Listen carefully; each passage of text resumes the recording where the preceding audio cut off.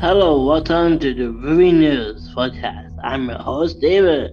On today's episode, we're talking about the new Disney Channel original, Upside Down Magic.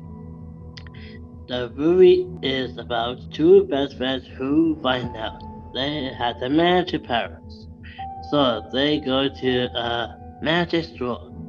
It's called Sick and Magic.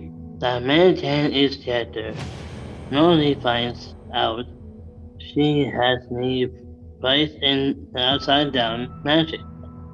That meant them other movie. That's okay. To have favorites, nobody is perfect. Not even people with magical powers. We talked about favorite part of a movie.